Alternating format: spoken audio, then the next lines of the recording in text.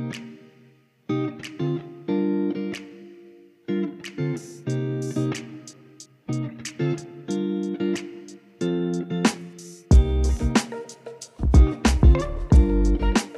everybody, and welcome to episode number 10 of the Quick Question Podcast. My name is Gabe Ryan, here with my co-host Michael Daley and Matthew Shafty.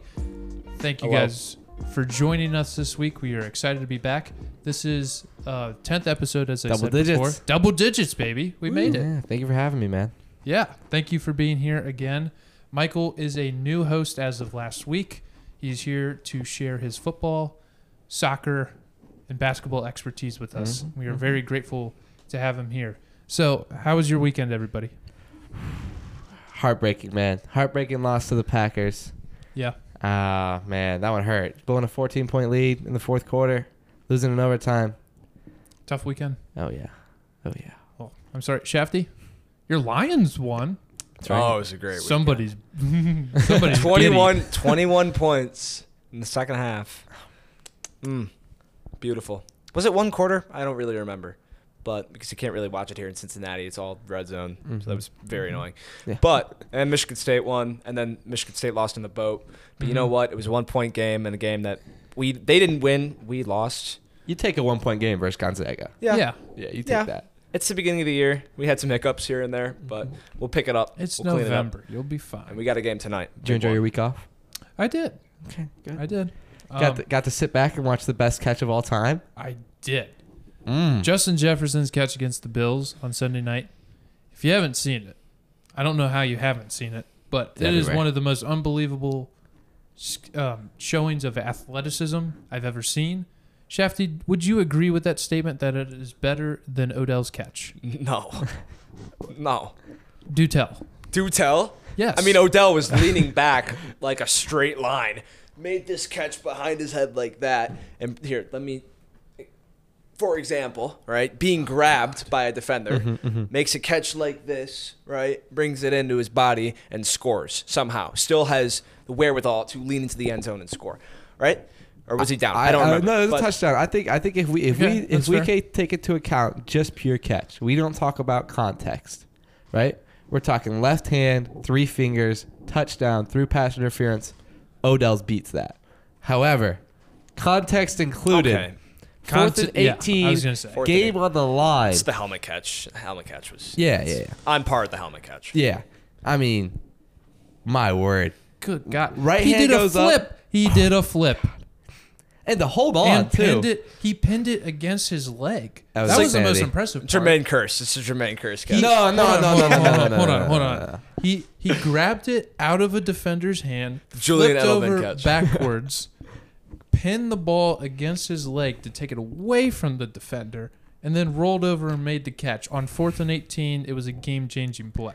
The difference between the Curse catch and the Edelman catch that you just brought up, Jefferson had control the entire way. That's true. But They both bobbled were it or very was bouncing clutch in around. the Super Bowl. That's true. But we're talking like greatest regular season catch. It might have a case. I'm still dying on the hill that Justin Jefferson's is the best. Airplay. Is the best catch I've seen in quite a while. This happens all the time. Someone named Joe needs to change the name of the television because it just says 50-inch TCL or whatever. But we're going to shout out Kiki. Who's trying to get into our TV. All right. With that being said, Michael, do you want to continue your conversation about the World Cup and preview some of the teams? Yes, I would. So we picked off after Group D. So I'm going to pick it up right with Group E. And I'm going to start with the 2014 champions, Germany. 2018, there's a little curse that's happened in recent years where the reigning champion has not shown up. And that certainly hit Germany hard in 2018 with losses to Mexico and Korea that ended their tournament run. And they're out for revenge this time. They got the best midfield pair in the world in Joshua Kimmich and Leon Goretzka. They play together at Bayern. They have all the chemistry in the world. This is a team that can go head-to-toe with any team in the world.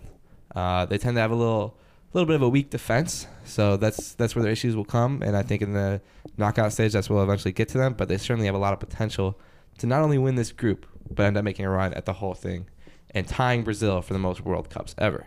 Okay. But in their group stand the 2010 champs, Spain, who also got hurt in 2014 from the champion curse, didn't make it out of the group stage. And now in 2018, they didn't look so hot. They didn't look so hot in the Euros. 2008 to 2012, this was considered the best country, the best soccer team ever. They won the Euros, the World Cup, and then they won the Euros again. They haven't won anything since then. It's a whole new era of players. They're going to have 2 teenagers starting in center mid. This is going to be the start of the next decade of Spanish dominance, possibly. The rest of this group is Japan and Costa Rica. Costa Rica probably won't make much noise. Japan possibly could. They could play some spoiler. But I think this group's pretty simple. I think it's Spain and Germany. Whoever comes out on top is going to get a little advantage in the knockout stage, but I think you'll see both those two go through. Okay. Group F consists of Belgium, Croatia, Woo. Canada, and Go Morocco. Belgium. All right, we got a little Belgium supporter here. Yeah. All right. I got some family from Belgium. Go Belgium. Yuri Tielemans. What? That's right. Yuri Tielemans. I was going to touch on him. That's your boy Come from on. Leicester. Oh, yeah. Missed the penalty over the weekend. Yeah. I don't know who you're talking about, but go Belgium. That's right. So this is the number 2 ranked team in the world. They've been number 1 ranked for a while now. They should have made the World Cup semifinal last time around, ended up winning the 3rd place game. This is a team that's underperformed at major tournaments lately. I think last summer, 2 summers ago, was their best chance to win a major tournament, but they're still putting out a great squad this winter for the World Cup, and I think that they have a good chance of winning it this time around. Kevin De Bruyne, Yuri Tielemans in the midfield. We talked about them. That's your boy from Leicester. Anything you want to touch on for him?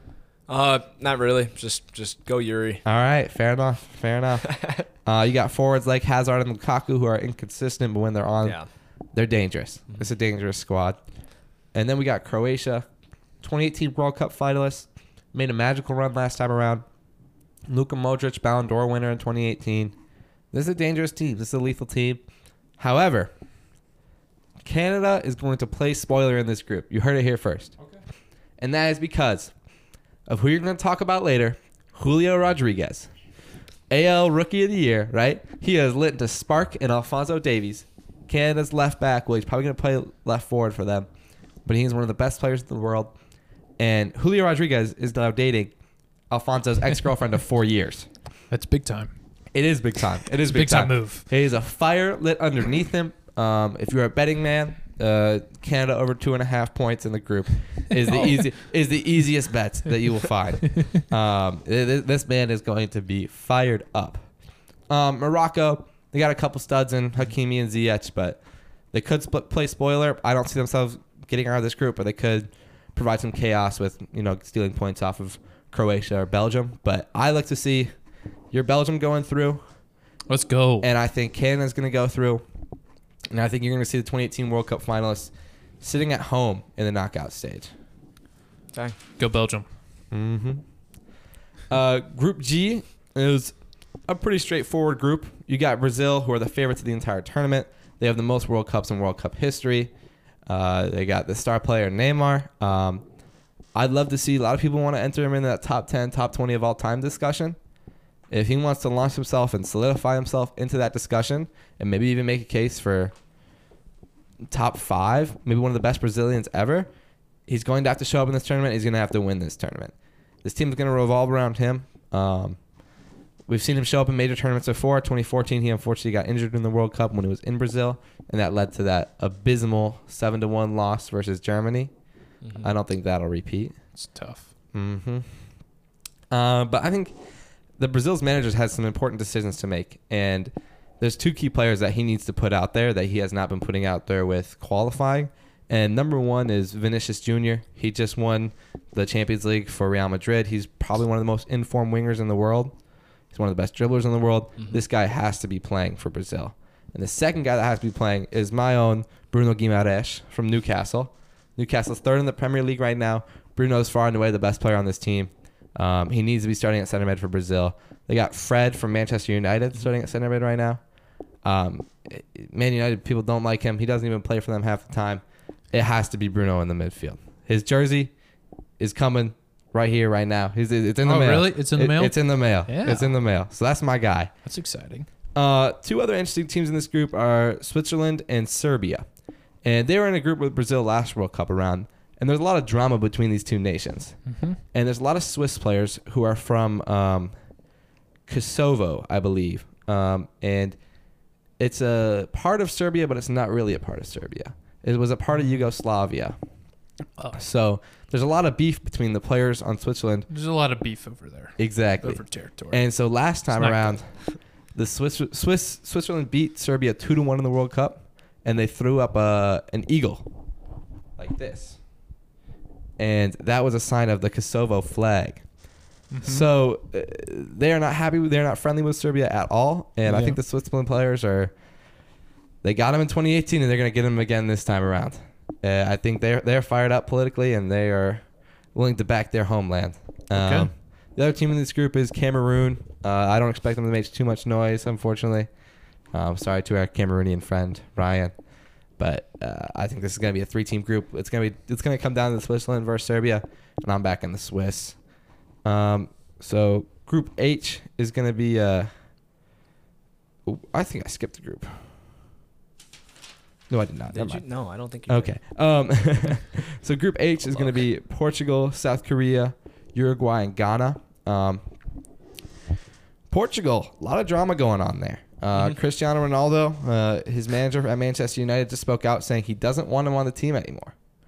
He said, I don't want Ronaldo to play for this team anymore. I want him out of the club.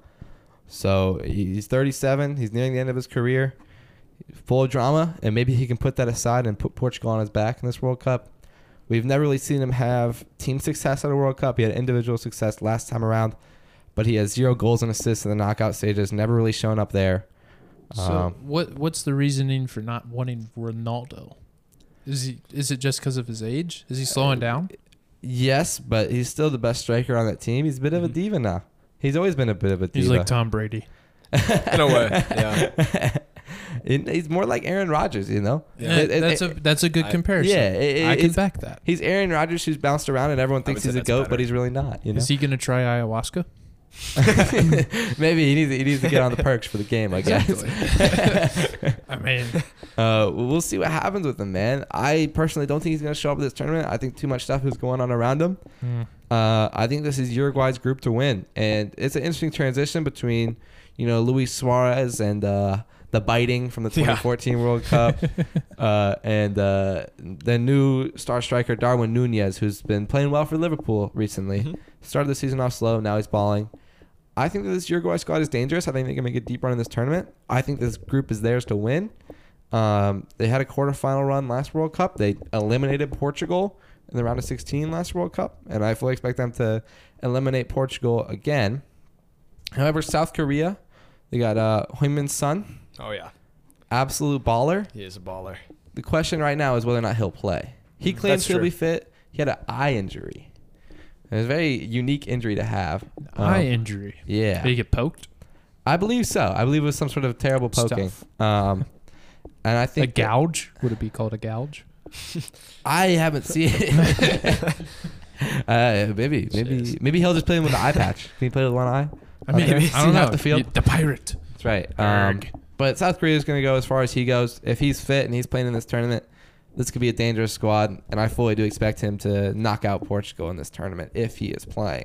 Okay. If he is not, I believe you will see Portugal advance and then immediately lose to Brazil in the next round. Okay. I don't expect them to go far. They don't have that, they got some talented players across. They got João Cancelo, one of the best outside backs in the world, the best outside back in the world.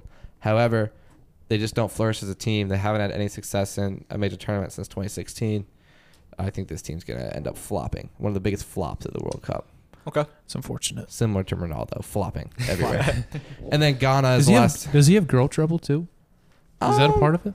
I don't think so. I think he's... Well, that's good. He's bounced around. He's actually will not step foot in America because he could be arrested for sexual assault. Nice. Yeah. Well, that's not good. But jeez. His son, however, was born in America. Oh, so he's a citizen. So he could be playing for us in about a decade. That would be so cool. That is cool. I doubt that'll happen. But if he ever gets into some trouble in Portugal or somewhere, right? He's always welcome to America. He's always baby. Is We'll he take good? him. Is he good? Oh, he's like 12. So Okay. Well, yeah. I think he's been good. I think he's been putting up good numbers. Cool. Last team in this group is Ghana. They're the 61st ranked team in the world. They're the lowest ranked team in this entire tournament. Mm-hmm. They got some good players. I don't expect them to make much noise. I think this is a battle for the second spot between Portugal and South Korea. Okay. Well, thank you for that, Michael. Thank you. Next topic that we are going to cover is some MLB free agency. We've been kind of quiet the last couple of weeks with baseball talk. We really didn't talk about the World Series, which, if you aren't up to speed, the Houston Astros defeated the Philadelphia Phillies in the World Series. They won 4-2 in 6 games. Astros pitching was unbelievable outside of the 2 games that they lost. The Phillies made an unbelievable comeback in Game 1. In Game 3, they hit 5 home runs against Houston starting pitching, which is almost an anomaly that never happened. And then they got no hit the next game. So, Astros absolutely pitched their way to a World Series. Their bullpen had a sub-1 ERA throughout the entire postseason. They used their bullpen less than pretty much everybody in the majors, which their starting pitching was just unbelievable. So does this change anything about the Astros' first championship and how you view that and how you view the Astros' legacy? I mean, obviously there's always going to be something to be said about the 2017 team. They did cheat. Like, that's just factual. Like, you can't take that out of the equation. You can't hide that. But I do think, at least in the way that the players are viewed, like, a lot of people when that came out were like, oh, they can't win without having sign stealing. They can't win without knowing what's coming. Well, I don't know if you watched them hit, but they were okay. Yeah. And they didn't know what was coming. Yeah. And obviously the Philadelphia Phillies don't have the best starting rotation and the best bullpen in the world, but they played some pretty good pitchers. Oh, yeah. And they obviously, if you win the World Series, you have to do something. Yeah. And Yordan Alvarez hit one of the longest home runs I've ever seen with my own 2 eyes to dead center field in Game 6. Whoever is doing the StatCast and said that was 450 feet is about 50 feet short. It's got to be lying. It's about 50 feet short. Got to be lying. He hit it on top of the batter's eye in center field at Minute Maid. I never buy that stat. Yeah. I mean, it's unbelievable. But Alex Bregman, Jose Altuve, who were on the team in 2017, they're still really good players, and you can't take that away from them. I think they were trying to prove something to baseball, basically. And if you look at what they've done since then, they've made it to 3 World Series, 3 or 4 World Series. They've lost a couple times. Yep.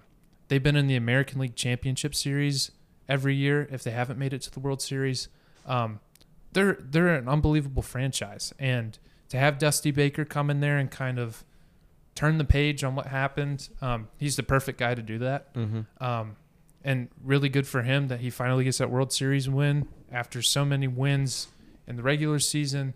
I think he's going to be a first ballot Hall of Famer, no doubt now. Mm-hmm. I think that was the last thing from his resume that he needed. But Astros will always be known as the cheaters. That's just the way the history books will work. But they're still a really good team. And obviously they proved that. Matt, do you think Altuve belongs in the Hall of Fame? Ooh. That's a tough question. It is a tough That question. is a tough question. Sure, why not? Why not? He's Well, 5. because people cheated. He cheated. That's why not. I know. Well, impressive given his size. That is, I mean, you ask even Hall of Famers that are in there, there's definitely people that have cheated. Absolutely. Steroids, Absolutely. gambling, whatever. There's some not great human beings that are in the Hall of Fame. And if you want to make the case, it's even like the argument with Barry Bonds and Pete Rose and all these people. Pete Rose just wrote a letter to Rob Manfred basically begging to get into the Baseball Hall of Fame. I was going to say, if Altuve gets in, you'll put Pete Rose in. The problem is there's no like continuity with decision making. It's just it's a mixed bag. Welcome to sports. Yeah, exactly. It's just hypocrisy. So, with that being said, I think Altuve should have a fair shake, but I don't think the things that he had done, the cheating scandal, the buzzer thing. Do you remember the buzzer thing? Yep. Wouldn't take off the jersey? Exactly. Yeah. So, that you can't leave that out. I think That is that's true. the problem. Okay. But now moving into some free agent talks. We have a pretty interesting offseason ahead of us. Aaron Judge is on the table. The Yankees, you're stupid if you don't re-sign them. I think there's no other way to say that. You can't let that guy get away. Now, on the flip side of that, he is going to be 31 years old to start next year's season. So, for teams that are trying to sign him to an 8-10 year deal, I don't know if that makes sense. I personally don't think it makes sense at all. So the teams that are willing to pay Judge for 4 or 5 years at pretty much max contract are going to be the ones that are going to be in the mix. And I know the Giants are really interested in signing him. I know the Dodgers are not out of the equation. They're not out of the equation with anybody. Yep. But the Giants, he's from San Francisco. I think they really want to sign him to be kind of like the Barry Bonds of this generation. But the Yankees, he's the most popular player on the planet in the biggest market, arguably in the United States. I mean, LA's up there too. But the Yankees are where the stars are. Yep. That's right. Not necessarily where the best players are, but the most popular players. Mm-hmm. And what Judge has meant to that organization, he still hasn't gotten that World Series win. Mm-hmm. If he comes back, he'll be a captain. And nobody's held that title since Derek Jeter retired. Yep. So I think from that standpoint, he still wants to win for the Yankees.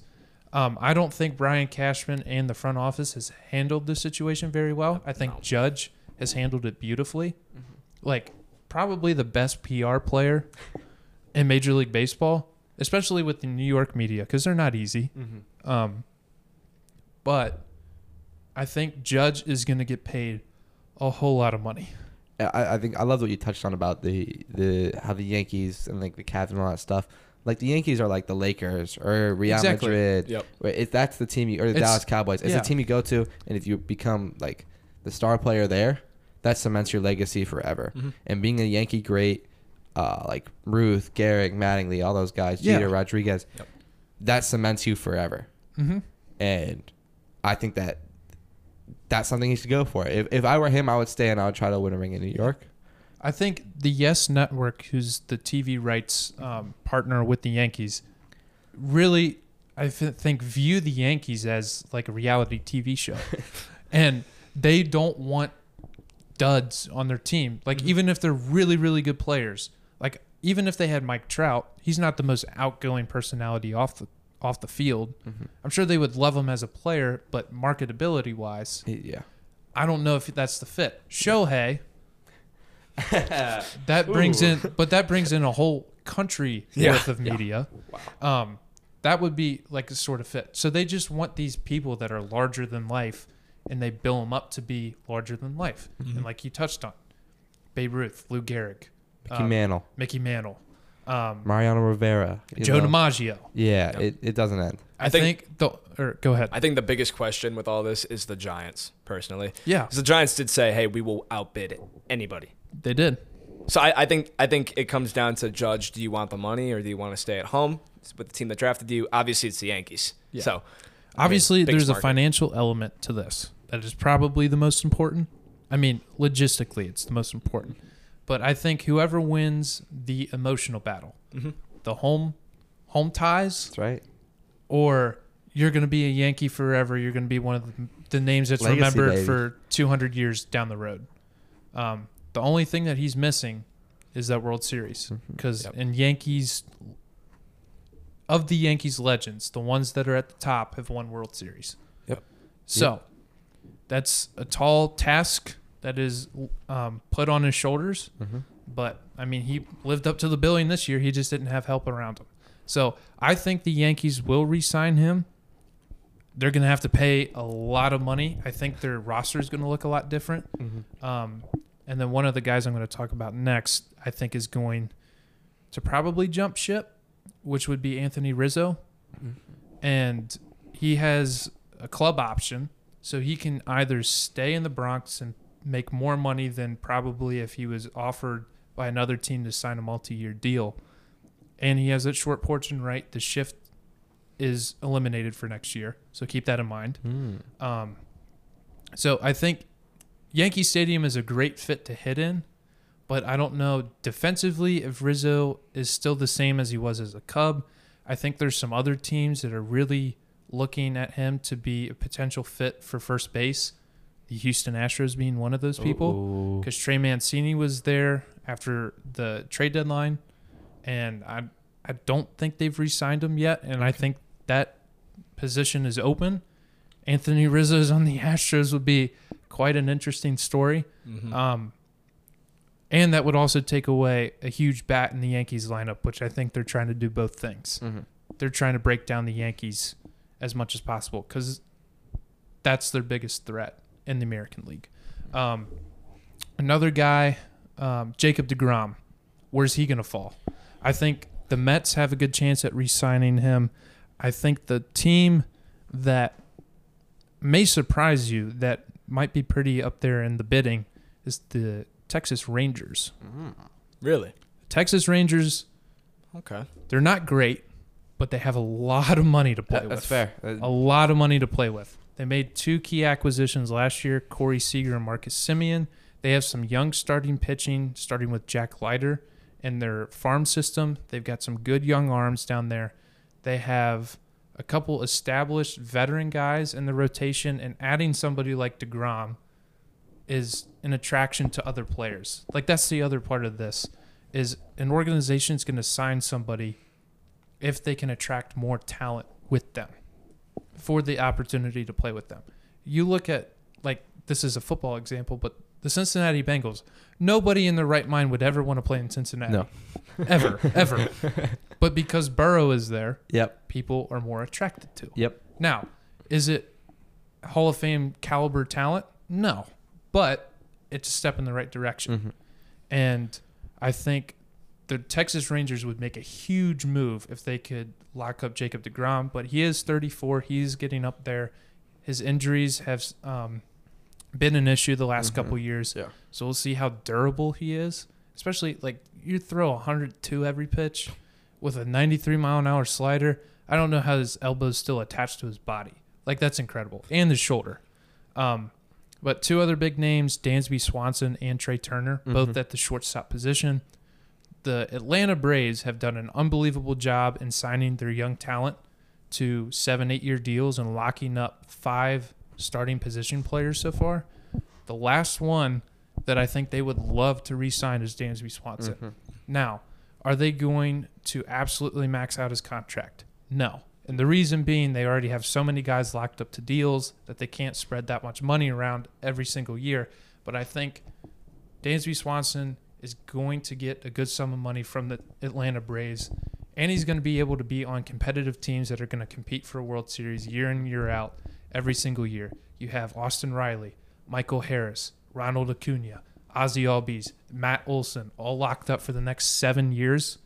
You're going to be competitive. Absolutely. And you have Max Fried, you have Mike Soroka, you have all these starting pitchers that are going to put you in ball games. Mm-hmm. And I think for Dansby, it would be really hard to walk away. But one team that I think could make a solid push for him is the Yankees. Ooh. Dansby as a Yankee makes a lot of sense in my brain. Wearing those pinstripes, he's such a solid defensive player. He won a Gold Glove this year. Former number 1 pick, right?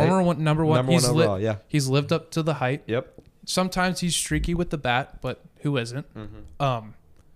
And he, I think Yankees fans would love to replace Isaiah Kiner-Falefa with anybody, maybe a sack of potatoes.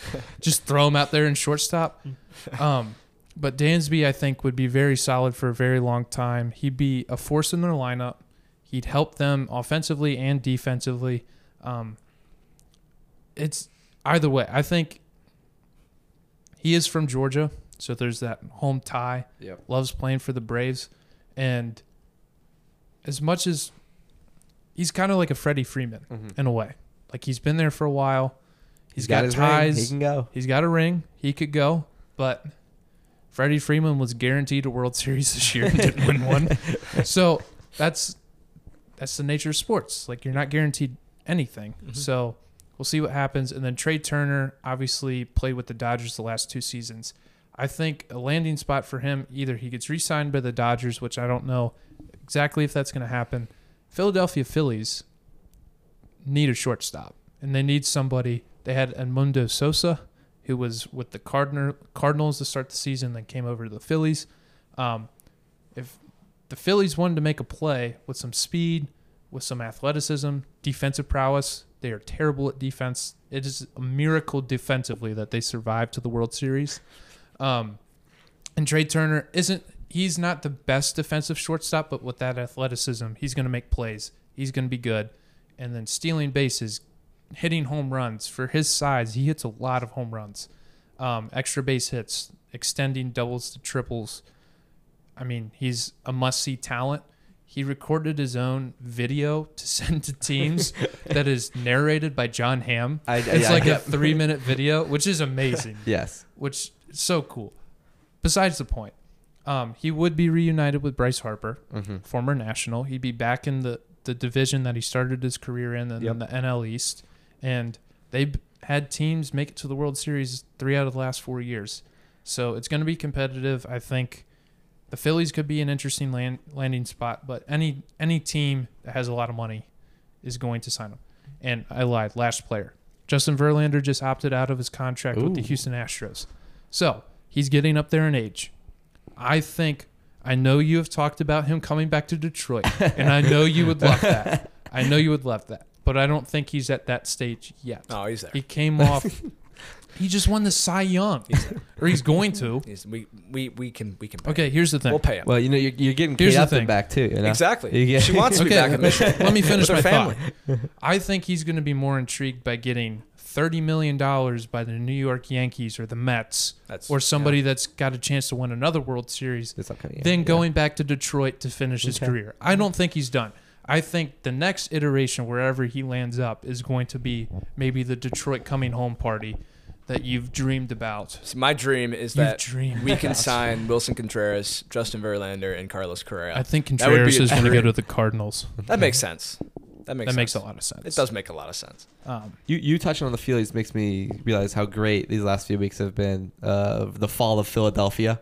Oh my God!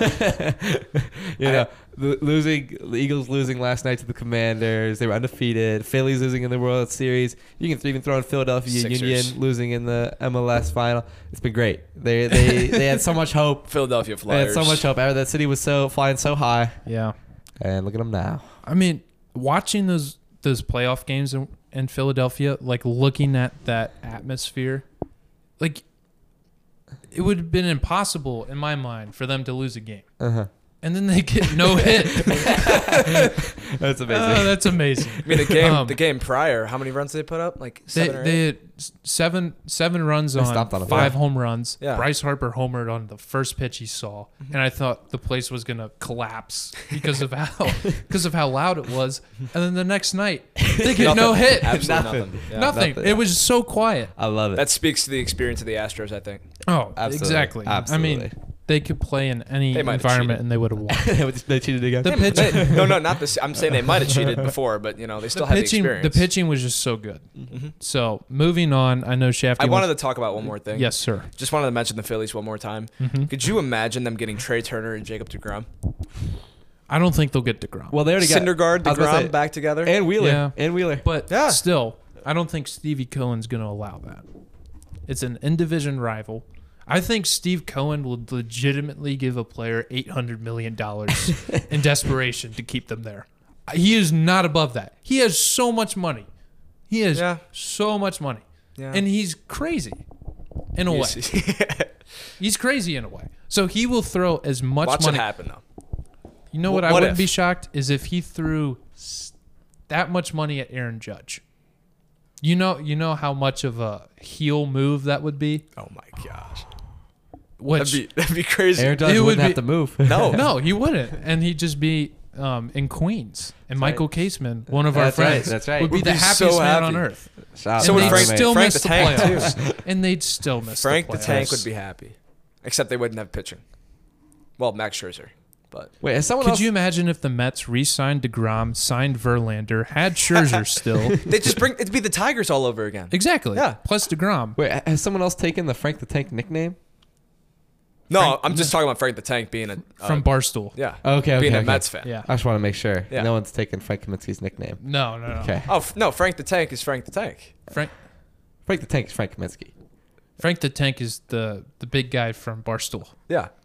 but he shouldn't take that name. That's Frank It's, Kaminsky's name. it's, That's back-to-back Final hey, Fours. the Twitter Win a Player of handle the for Year. Frank the Tank is Frank the Tank. That's And terrible. the Twitter handle That's for Frank terrible. Kaminsky is not Drop Frank step. the Tank. That's terrible. The Oh, my drop step goodness. that killed an entire state that I am from. Oh, that was glorious. 38-1. Talking Okay. about college basketball. Do Yeah, you want to start speaking talking of. about college basketball? Yeah, I'll first kind of touch the reactions. I wanted to mention a few teams that really seriously underperformed in week 1 of college basketball. Florida State is 0-3. They played nobody, right? Wow. TCU, I just wanted to mention them for a moment. And I said it earlier in the year when we were doing our Big 12, whatever, breakdown in a way. I said TCU, I don't understand how people have them as high as a 3 seed coming in. I know they have the experience coming back. I get Mike Miles is a good player. But, what were they last year? An 8 or 9? Yeah. It's like I just don't see the switch flipping, really. And It's nice for you to see the Seminoles stinking in basketball, isn't it? Oh, it's still hurts every time. yeah. But So TCU is 2-1 right now. And they started the year playing like Lamar, Arkansas, Pine Bluff, and they were in close games. They won by 1 against Arkansas Pine Bluff, and then they go and play Northwestern State and lose. It's like, okay, Yeah, wow. TCU, and they're playing in the Big 12 too. This is a really good conference this year. There's no way in my mind that TCU wins that conference. Not anymore. Not a chance. We can, if we want to head over to the Pac-12 as your friend Charlie. Yeah, What's his shout out name? Charlie. Yeah. shout out Chuck. Yeah. Don't say I didn't do anything for you, Charlie. So I was gonna last episode I was moving super fast. My battery was low. The Zoom was being Zoom, and Your phone and computer died in one episode.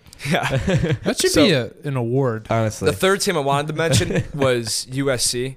USC also lost to a nobody, and I mean, I don't know what's happened. Like the first week of college basketball, there's been all these big name schools, and even Oklahoma too. Yeah. They're not big name, Villanova? but they're like good. Yeah, Villanova. Louisville? Louisville. Louisville. They've struggled. They lost to Bellarmine and someone else. On top of that, just to rub it in, they just lost the number 1 recruit in 2023 They to did. Kentucky. Yeah, So they did. Kentucky's recruiting class looks phenomenal. U of L is struggling right now. Yeah, yeah, no Coach kidding. Cal's got that's all definitely that, one way to put it. UK's got all that talent, and they're still going to not win the national championship. It's sad. It's really sad. Keep it running with. I also, the Pac-12, I think before we get to the Pac-12, I Okay. think one team that did really, really well was St. Mary's. Okay. St. Mary's in what was it, 3 games did extremely well, and I think their best game was against North Texas. They only let up 33 points against North Texas, and that's a team that makes the tournament here and there. They're Conference USA. It's not a bad team by any means. It's not like a MAC school. No. They beat them they crushed them by 30 and only let up 33 points. Wow. So hey, maybe we got a contender with Gonzaga in that. In In the conference. WCC? The WCC. I thought it was- They took one from them last year. They did. Yeah. So Yeah. hopefully they can do it again.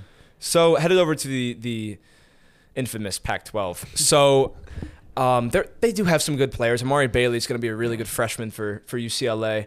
Jaime Jaquez for UCLA. Jaime. Tiger Campbell for UCLA. UCLA, I think, will be the best team in that conference. The best overall player, I think, is Tubelis. Zoo Tubelis.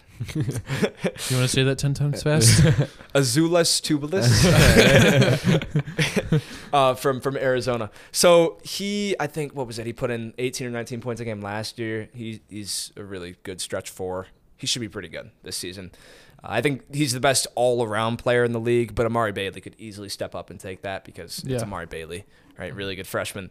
He'll be really good. USC should have been better. I mean, they have Drew Peterson coming back, who was impressive last year, but these, they haven't looked very good to start out this year. But obviously, you get to conference play, things can change. So I just talked about Arizona with Tubelis. Yep. Zoo Tubelis. They lost some key contributors last year: Christian Coloco, Benedict Mather, and Dalen Terry. But Yeah. Tubelis is a good player. We'll see how they can bounce back, especially with all these allegations flying around everywhere. Yeah. You I'm know? interested to see when that gets released. You got Washington State making any noise? I'll get to them. We'll get to them. So Oregon is another good team. Dana Altman has proven to be one of the best coaches in college basketball. They seems like every year they're in March Madness, and I don't think it's going to change this year. Will Richardson's going to be a good player. They brought in a couple transfers. One guy from Syracuse. What was it? Quincy Guerrier? Quincy Guerrier. It's kind of like Perrier. But Okay. Quincy Guerrier. Okay. Good big man. He's good. Nafali Dante, also a good player. They brought in a couple good freshmen too.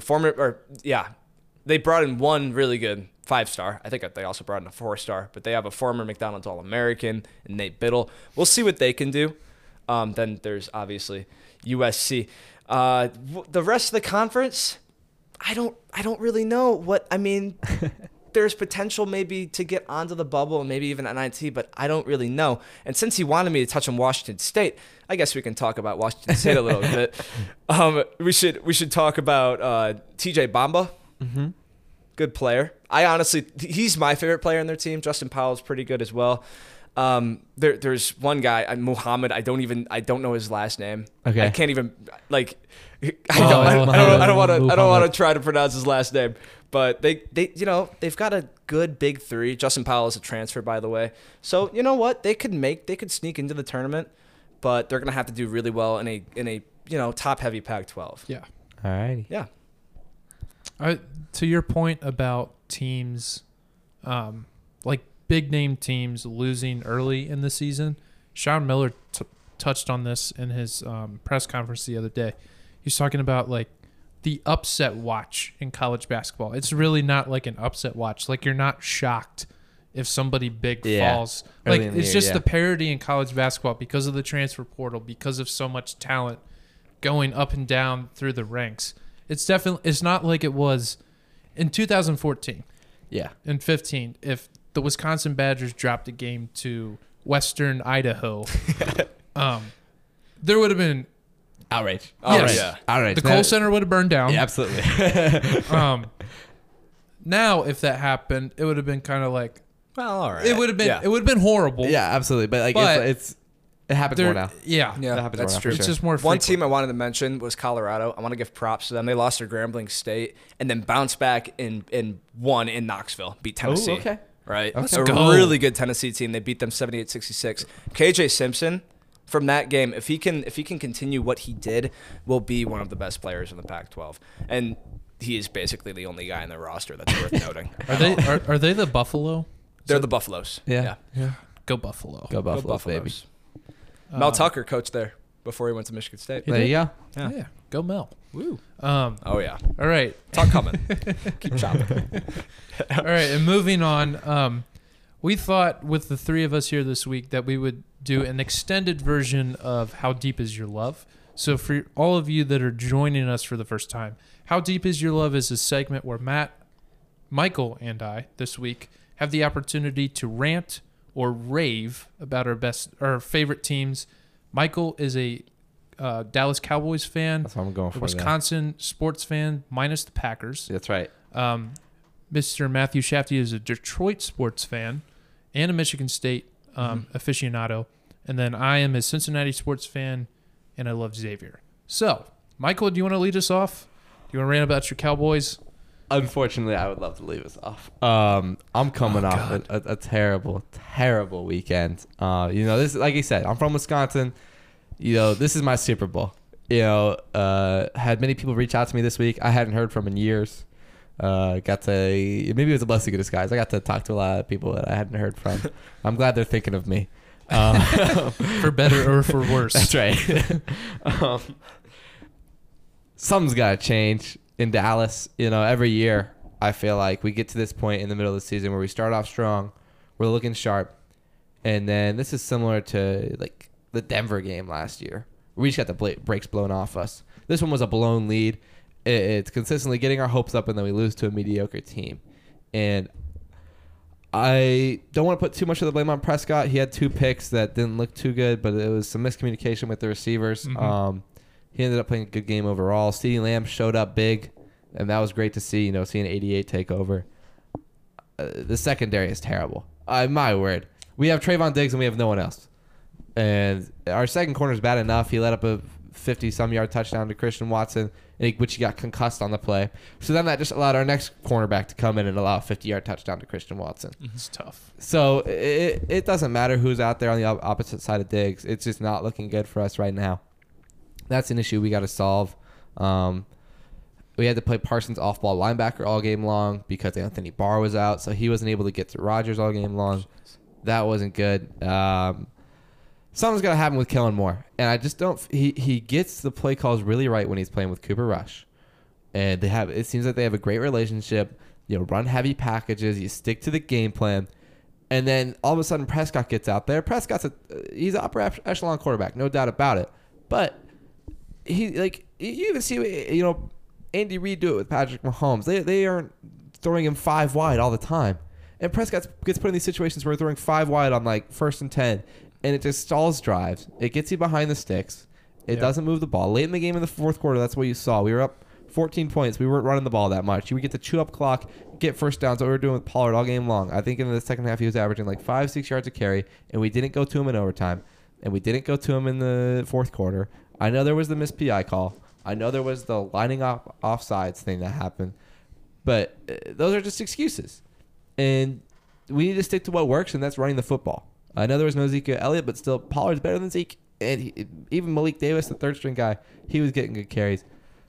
Something's got to change. I had hope, and right now it is shot. We'll see if they can bounce back against Minnesota. I'm not really expecting a win there. Mm-hmm. But I'm still expecting a playoff appearance, and I think it'll be another short-lived playoff experience for me. Didn't Cooper Rush beat Minnesota last year? Cooper Rush beat Minnesota last year, and Andy Dalton beat him the year before. Never know. Did it hurt more that the Packers are terrible and then Aaron Rodgers has arguably his best game against you? Does that sting worse? Because you hate that guy, don't you? Oh, yeah. He's my least favorite man on the planet, probably. Him and Tyler Hero. I'm with you on that. Yeah. I think it stung more because we were winning in the fourth quarter. And usually it's the other way around, where it's like the Packers grab a lead, and we make a comeback, and then something happens in the fourth quarter where Rodgers just puts us away. Okay. This was more of Rodgers didn't necessarily put us away. Nope. It was more, Christian Watson obviously balled, but it was just like the offense stalled, and they were just Rodgers was throwing to wide open guys. I'm not giving credit to him. No way, no. All right. Well, the Bengals couldn't break my heart this weekend, so I appreciated that. Yep. The Reds are in the offseason, which is awesome. And the Xavier Musketeers are 2-0. Go X, baby. Yeah. We'll see if it's 3-0. Jinx. Or we'll see if it's 4-0 because we'll see if it's 4-0. Sorry, Fairfield. Before we get to Indiana on Friday, they got a big game tonight against Fairfield. Huge game. And hey, you'll see us there. Some respect. What's Fairfield's record? 0-2. Where is Fairfield? Who did Fairfield play? I don't know. I don't know if it's Fairfield, Connecticut. You know what? I don't know where they're from. But what I do know Neither do I. is I think on paper they are better than Morgan State and Montana. Okay. So this is their toughest test to this point. Okay. Now, is it a Big East caliber, Big Ten caliber opponent? No. Obviously not. But it's a 9 o'clock game. Mm-hmm. It's an easy game to not get up for. You gotta have a big up. game looming at the end of this week. It's a very easy game to gloss over. So I think this needs to be an easy game tonight. This needs to be an easy game. Yeah. Last year I'd be a lot more concerned because Travis Steele rode the roller coaster of emotions, of talent level. They were not consistent one bit. I think Sean is very demanding. He does not put up with any type of BS. Get off the weed. Exactly. Anyways, I think Xavier wins tonight. Fairfield offense plays very deliberate, very, very slow. I'm interested to see how the defense reacts to that because defense is probably the weakest part of this team coming into this season. It's defense and three-point shooting. If they can correct those two things or at least get more consistent on the three-point shot, I think they're going to be good. Xavier loves to speed teams up as well. Yes, defensively. I think defensively, I think the term Sean uses is they want to get into their offense fast. Not necessarily throwing up a fast shot. If it makes sense, then all shots are welcome. That's right. But if it doesn't make sense, this is where they screwed up last year because they would play fast and then they'd be so dumb. Yep. They'd throw up crazy shots. They'd try crazy transition plays. They'd chuck up a lot of threes. So many forced passes. So many forced passes. Just stupid forced passes that can easily be corrected. But defensively, we'll see if they can execute their system. We'll see if the freshmen, if the newcomers can really execute what they're trying to do, not overhelp on the big guys. That was one of their problems in the first half against Montana. They haven't put 40 minutes together on the defensive end. First game, they were a lot better in the first half. They weren't as good in the second half. Flip-flop for game 2. I think this is a big confidence builder for Indiana on Friday. And then obviously the Hoosiers make their way to town on Friday night at 6 p.m.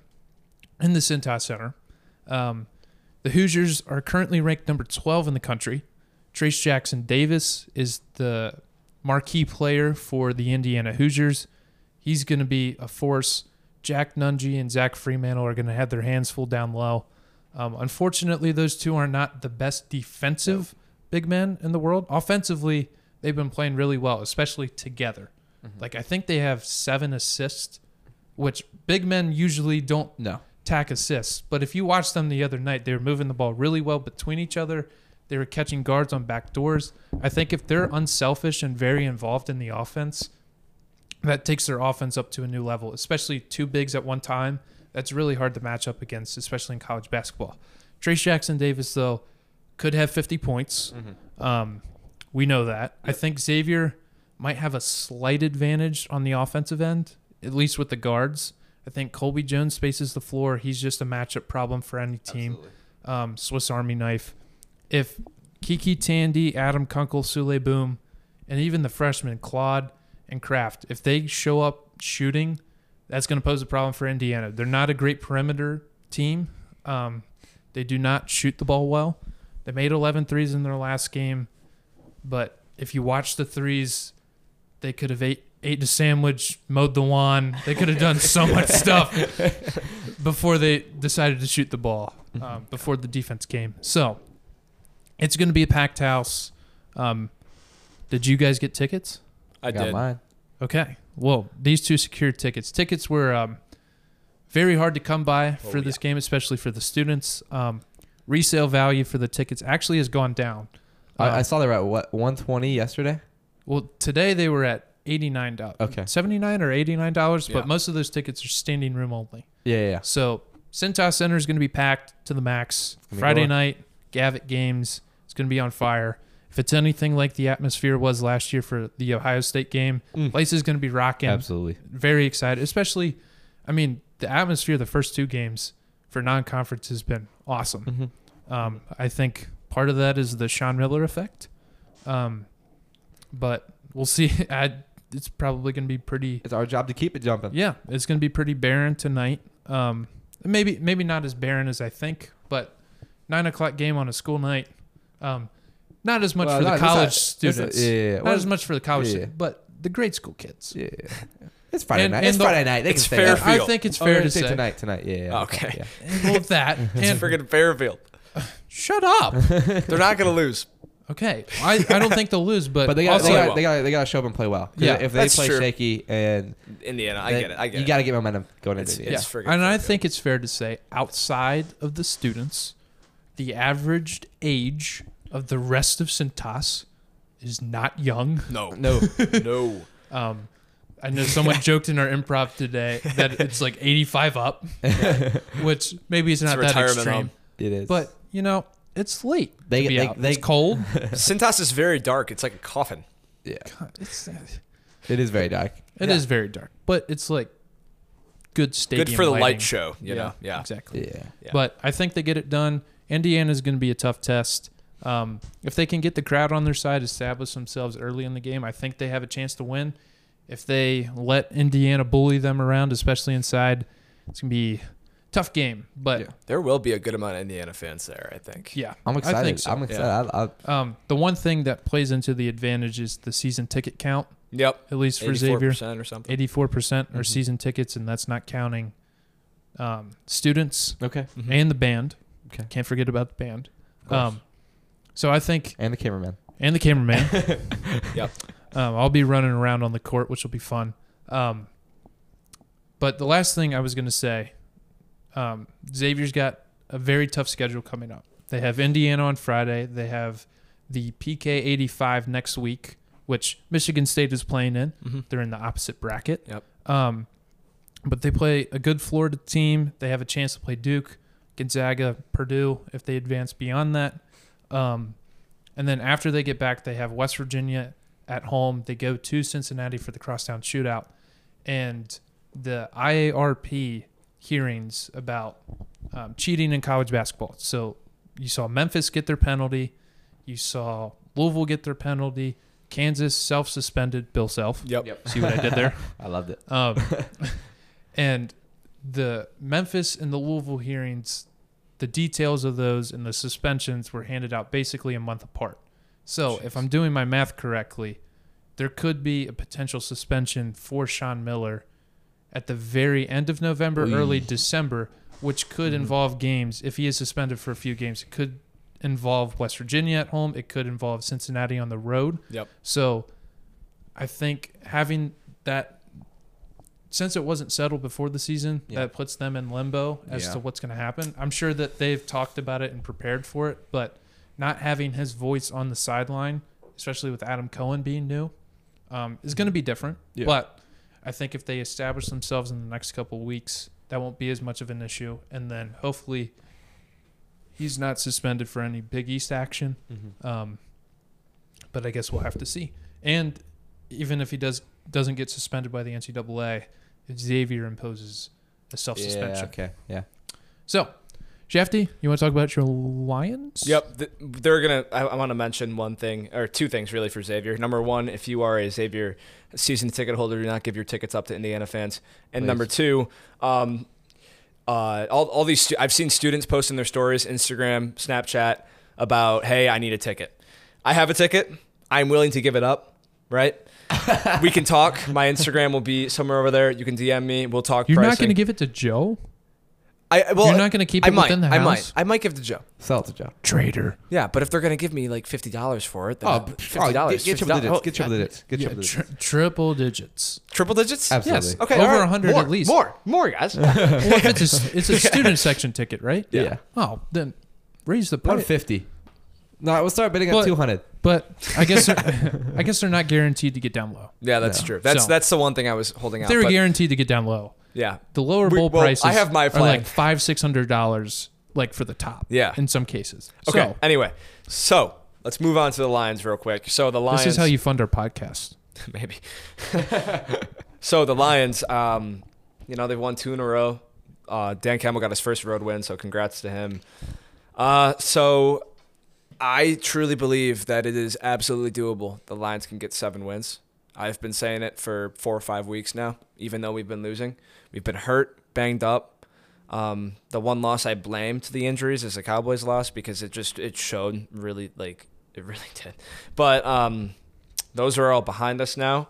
If we look at the schedule ahead of us, I don't think it's terribly hard. Yes, we have the Bills at home. Mm-hmm. Yes, we have the Vikings at home. But we also get the 2 New York teams on the road who I think aren't world beaters. Yeah, they might be in the playoffs. I'm not trying to diss any of those teams. But you on just paper dissed they're them. good. No, I didn't say they were world beaters. I don't think they're going to be in a Super Bowl this year. I mean, if the Jets make the Super Bowl, then it's like, all right, man. But That's fair play. So how many of those 4 teams are all 3 games above 500 at least? There's also more I haven't mentioned yet. We have the Jaguars in the schedule. We have the Chicago Bears in the schedule again. We have the Panthers in the schedule, and we have the Packers in the schedule. Okay. So if we're just counting the 4 games that are to teams below 500, then we can count those 4 wins. But I do believe the Lions can sneak in a couple wins, maybe one against a New York team. And I do believe they played close to the Vikings on the road in the beginning of the year. And the Vikings, it might be a trap game for them. They could walk into Detroit and lose. So you're going 9 wins? No, I'm going to stick with 7. Okay. Yeah. So I mean they will disappoint. It is the Lions. You They'll find a almost way. baited Yep. But no, I think 7 wins is good, and I think as the value of the Rams pick keeps getting higher and higher, they're going to keep losing. Stafford's still hurt. Yeah. Kupp got hurt. That's not a good team. Yeah, they're in trouble. And guess what? I mean, it's our pick now. Yep. We're not going to give that up. It could be a top 10 pick, and our pick could be top 20. It might be even better. So or worse, really. Yeah. But we have those picks. We right now are in line for 5 picks in the top 75, which is really nice. Very. And the Hawkinson trade, people can say all they want. Oh man, we gave up so much for it.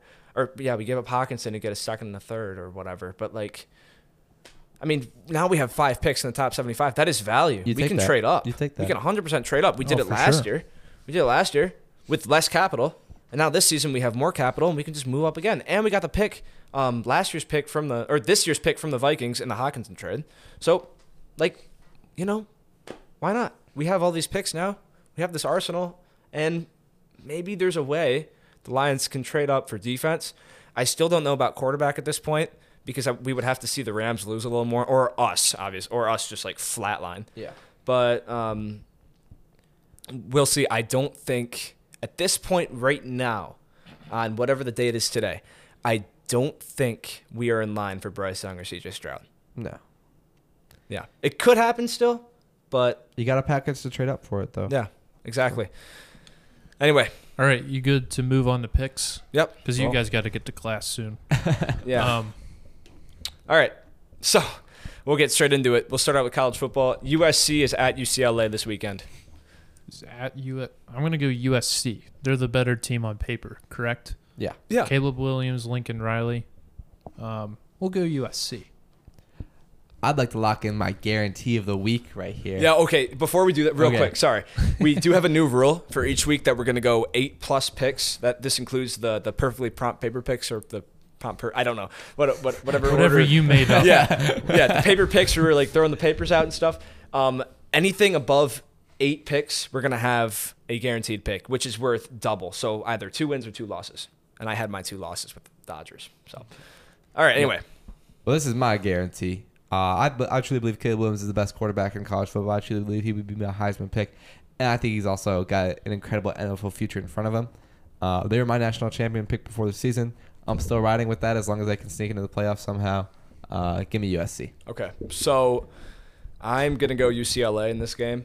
So I'm not really going to call it an upset. They lost to Utah on the road earlier this year, and I think Utah and UCLA are very similar teams.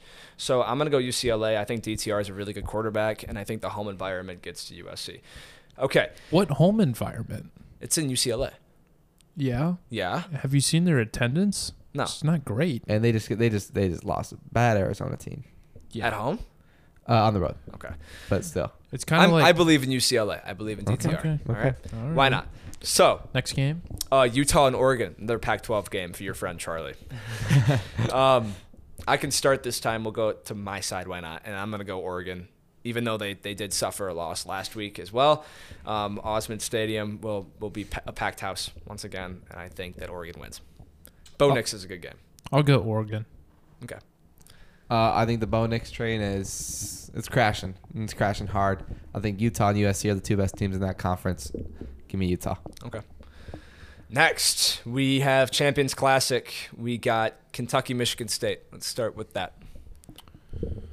Well, Sheboy is on limited minutes. Shavir Wheeler, is he hurt too? The point guard? No idea. He might be hurt. I think Kentucky gets it done because Michigan State is just not that team. I can't say that with a straight face. I'm just going to go Kentucky. I don't really have any reasoning, but I'm going to go Kentucky. I liked what I saw at Michigan State in that Gonzaga game. Tough loss. I think they bounce back with a win over Kentucky. Okay, so it's going to be really similar to what I said last week, where I said, Michigan State's going to fight for a long time and lose. I don't think, because Kentucky on paper is a very, very good team. Yeah. But there is a world where Michigan State wins this game. I'm not saying. I think it's going to be a good game. You played against 2 of the best teams in the country, and I think you play them really, really close. So I think it's inspiring. but I do believe Kentucky wins. Okay. So we'll stick with that. Duke and Kansas. I know. Yeah. I think it's hilarious that I picked UK to win the national championship this year with the recruiting class that they have coming in next year. Yeah. I They could think win that's back to insane. So I think I'll begin Duke and Kansas. I don't think there's no Derek Whitehead tonight, right? He's hurt, isn't he? To be honest, I have no idea. I think he might be hurt. So Kansas, they bring back the Jalen Wilson kid. Yeah, they're without Bill Self. Obviously. Take that into consideration. So this is a tough one. I think I'll go. This is tough. This is really tough.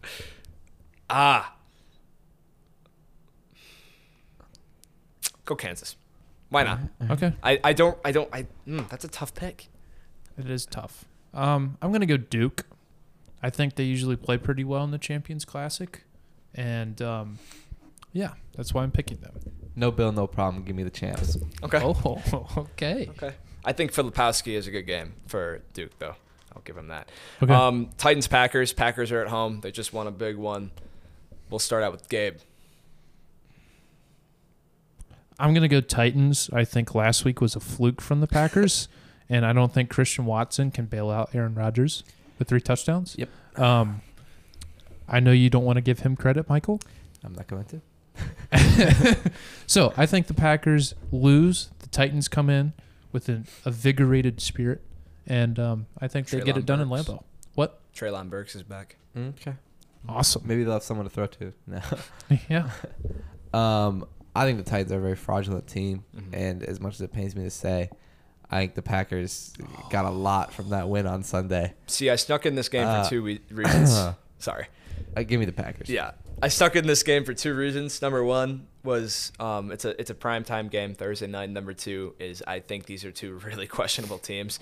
But I'm gonna go Packers. I think Lambeau will prove a point to Do you this think Titans team. Do you think we'll get a good Thursday night game? Because Thursday night games Probably not. No, awful. probably not. They've been terrible. Yeah, no, probably not. Now we have a very good game: Cowboys and Vikings. Okay. Cowboys and Vikings. Yeah. Oh, I might die if I pick one way. Do you want to start us off, Michael? I can. I'm still gonna pick the Vikings. Sorry. Less pressure on us. Sorry. I gotta go with the Vikings here. I did not like what I saw at Dallas. I think they're rattled. I'm not saying the season's completely over, but this is a game going to Minnesota. Yeah, I think the Vikings are red hot. I don't think they're the best team in the NFC. I think at our top strength, I still truly believe that the Cowboys are the best team in the NFC. I don't think you'll see that team this weekend. I think it'll take a longer process to bounce back. Give me the Vikings. Okay. I picked the Vikings. I think they're good. I think Justin Jefferson is the best wide receiver in the NFL. Absolutely. I think you said that last week too. Kirk Cousins, heck of a quarterback, man. Really gotten bailed out by his wide receivers. I'm sorry. Keep going. I'm just drawing a wedge between both of you people. I'm just going to pick the Vikings. They're a good team. I forget their coach's name, but he's done a great job with that roster. Only game that they've lost. Kevin O'Connell. I mean, they came off the game of the year so far in Buffalo. I would argue that's the game of the year. Yeah. So I'm picking the Vikings. They're hot. Yeah, I forgot to mention that my guaranteed pick was the Packers. Okay. Yeah. Okay. Wow. Okay. Yeah. So Wow. this is also a tough one for me. The Vikings are playing so well, but I want every reason to pick the Cowboys. I want to pick them so bad. I don't know why. I just really want to pick them. Okay. And I'm going to pick the Cowboys. It's a tempting pick. You got the better quarterback. You got the better defense. Mm-hmm. I mean, I don't think it's the wrong way to go. I think the Cowboys shock the Vikings. Okay. Yep. Cool. Now we have we have USA versus Wales. I cannot speak. Yeah. So Gareth Bale against, us. Yep. Okay. I'm going to pick the US of A. That's right, baby. Obviously. Right. And my reasoning for this is I don't know if you all are big Ted Lasso fans. That's right. But I don't know if you saw on social media yesterday, he put up billboards for every player on the team in their hometown and That's wrote awesome. inspirational messages and personal messages that are on a billboard in their hometown. One is on a barn, one is on a school. Mm-hmm. The coach, Greg something. Burwalter? Yep. Yeah, whatever his name is. Berhalter, yeah. He's from Chicago, so there's a big billboard in Chicago. Okay. Really funny messages, but obviously the Ted Lasso, the heartfelt messages. That's right. I think that's going to inspire them to victory. I don't think they can lose now. Mm-hmm. USA, I think, gets it done against Wales. Really don't know much about either team. I think we have Christian Pulisic. Is that correct? That's right. Okay, I got one player right. Is that your guarantee? That is my guarantee. Yeah, all right, here we go. Punch it in, USA. All right, I love it. God bless America. What can you say? God. I'll be dressed up in my American suit. You have an American suit? Sorta. That's awesome. It's my roommate's, but I'm taking it forever now. Whose is it? It's Michael's. Oh, Yeah. of course, Case. Halloween weekend is a funny story for him. We don't need to get into that with the podcast. I don't want to know. Yeah. But if Weston McKennie is healthy and we have the dominant midfield three over Wales, McKennie, Adams, and Musa and/or Reina or Aronson. That's the strength of this team. I think we're going to give it straight to Wales. I don't even think this will be a contest. I think USA is going to come out with vengeance. They're going to come out hot. We haven't been there in 8 years. Wales hasn't been there in a while, but they perform at the Euros. And they perform poorly there too. But, Okay. we've been waiting this. This is our golden age. This is our new time. We got to put on a show before 2026 when it's here. I say we beat Wales. Give me a 13th minute goal, give me a 58th minute goal, and give me an 86th minute goal. 3-0. And I think 3-0. the U.S. wins 2-1. Oh, 2-1. Okay. 2-1. So- 58th minute is Wales. Okay. Yeah. Okay. But 2-1 victory for the U.S. Okay. Yep. All right. I like it. And then, our last but not least, we got Xavier against Indiana. Okay. I want to go last. Okay. I'll start us off. Okay. Go ahead. I need to collect my thoughts. So this is a great environment we got here in Cintas Center, one of the best in college basketball. It's going to be a very, very fun game. I saw Indiana last year against Michigan State and in Dayton when whoever they played. Yeah. Wyoming or something. Yeah, I think it was Wyoming. Wyoming, yeah. So, good team. They struggle from shooting at the perimeter, as Gabe said. And if Xavier can get going from outside, they will wipe the floor with Indiana.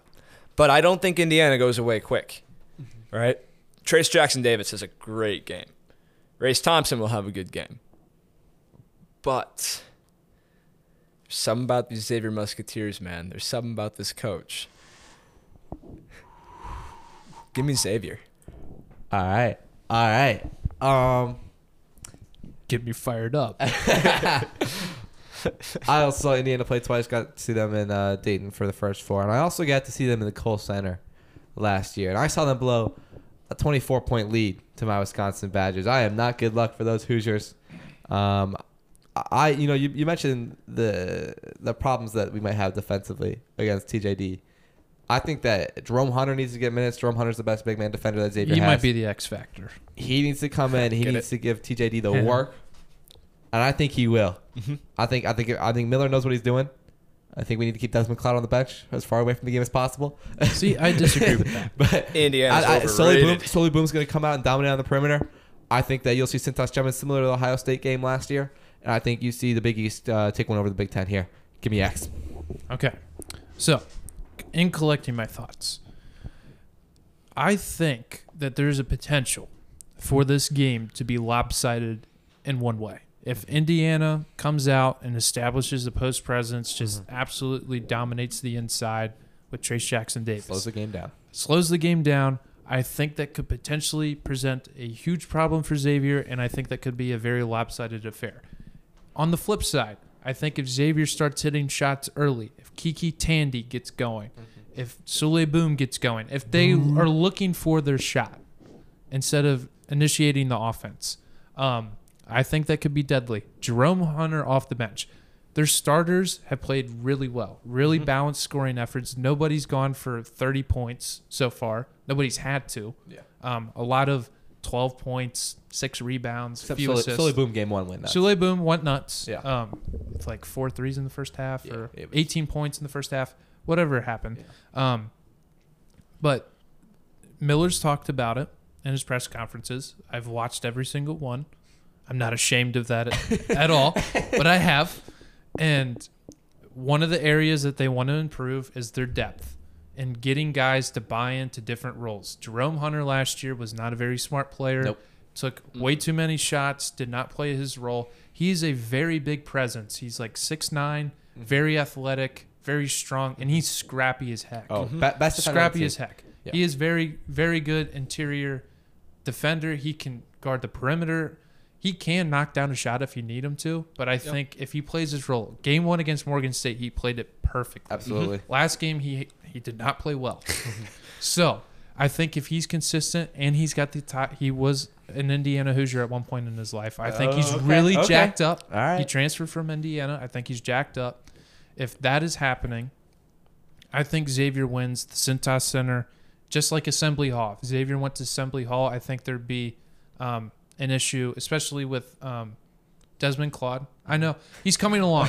I think towards Big East play, he's going to be a completely different player. But it's just he's a freshman. He's a point guard. It's a lot of responsibility for a young player. At this level, it's a lot faster. There's a lot of decision-making that happens. If you looked at him game 1, did not play well. Last game, he might not have jumped off the stat sheet, but he played a lot better. 3 assists, no turnovers, a couple points. He had a nice and 1 reverse layup. So I think he's going to take another step forward. He's going to keep improving. Cam Kraft could come off and be a spark plug. That guy is scrappy. Some shots, yeah. And once he gets going from the perimeter, he's going to be good. I'm going to take Xavier by 5. All righty. They already sweep. and last point, they won Gavitt games at home against Ohio State last year with a lot of the same people. They know how to win that big game, especially towards the end of the season, or towards the beginning of the season, not the end of the season. And we'll see if that can propel them forward and hopefully make a freaking tournament. Yeah. Can I mention one last thing? Go ahead, sir. I just want to lock this down. If it doesn't happen, it doesn't happen. It's not a big deal, but I think it's going to happen. This reminds me a little bit of a Michigan State-Kansas game from 7 years ago where a freshman named Matt McQuaid put in 20-some-odd points, killed Kansas from 3, and they won in a close game in the Champions Classic. This game reminds me of that game because I think Cam Kraft comes out He's gonna have and lights it up from outside. Okay. Lights it up from outside. He's going to have a coming out party at some point. And It's I'm gonna just be this excited. game. I'm excited for when that is. He's going to light it up. Okay. So I with hope he's that- hearing this. Light it up, man. With that, thank you guys for joining us for you episode very 10 much, of the yeah. Quick Question Podcast. Really, thank you for your support so far. It's 2.5 months of doing this, 1 episode a week. We've had a blast doing it. If there's anything that you would like to see from us, anything you'd like us to cover, ways we can improve the show, please reach out to us and please give us your suggestions. We'd love to hear them. But without further ado, my name is Gabe Ryan. Michael Daley. Matt Shafty. We will see you guys next week for episode 11. Thank you guys. Let's go.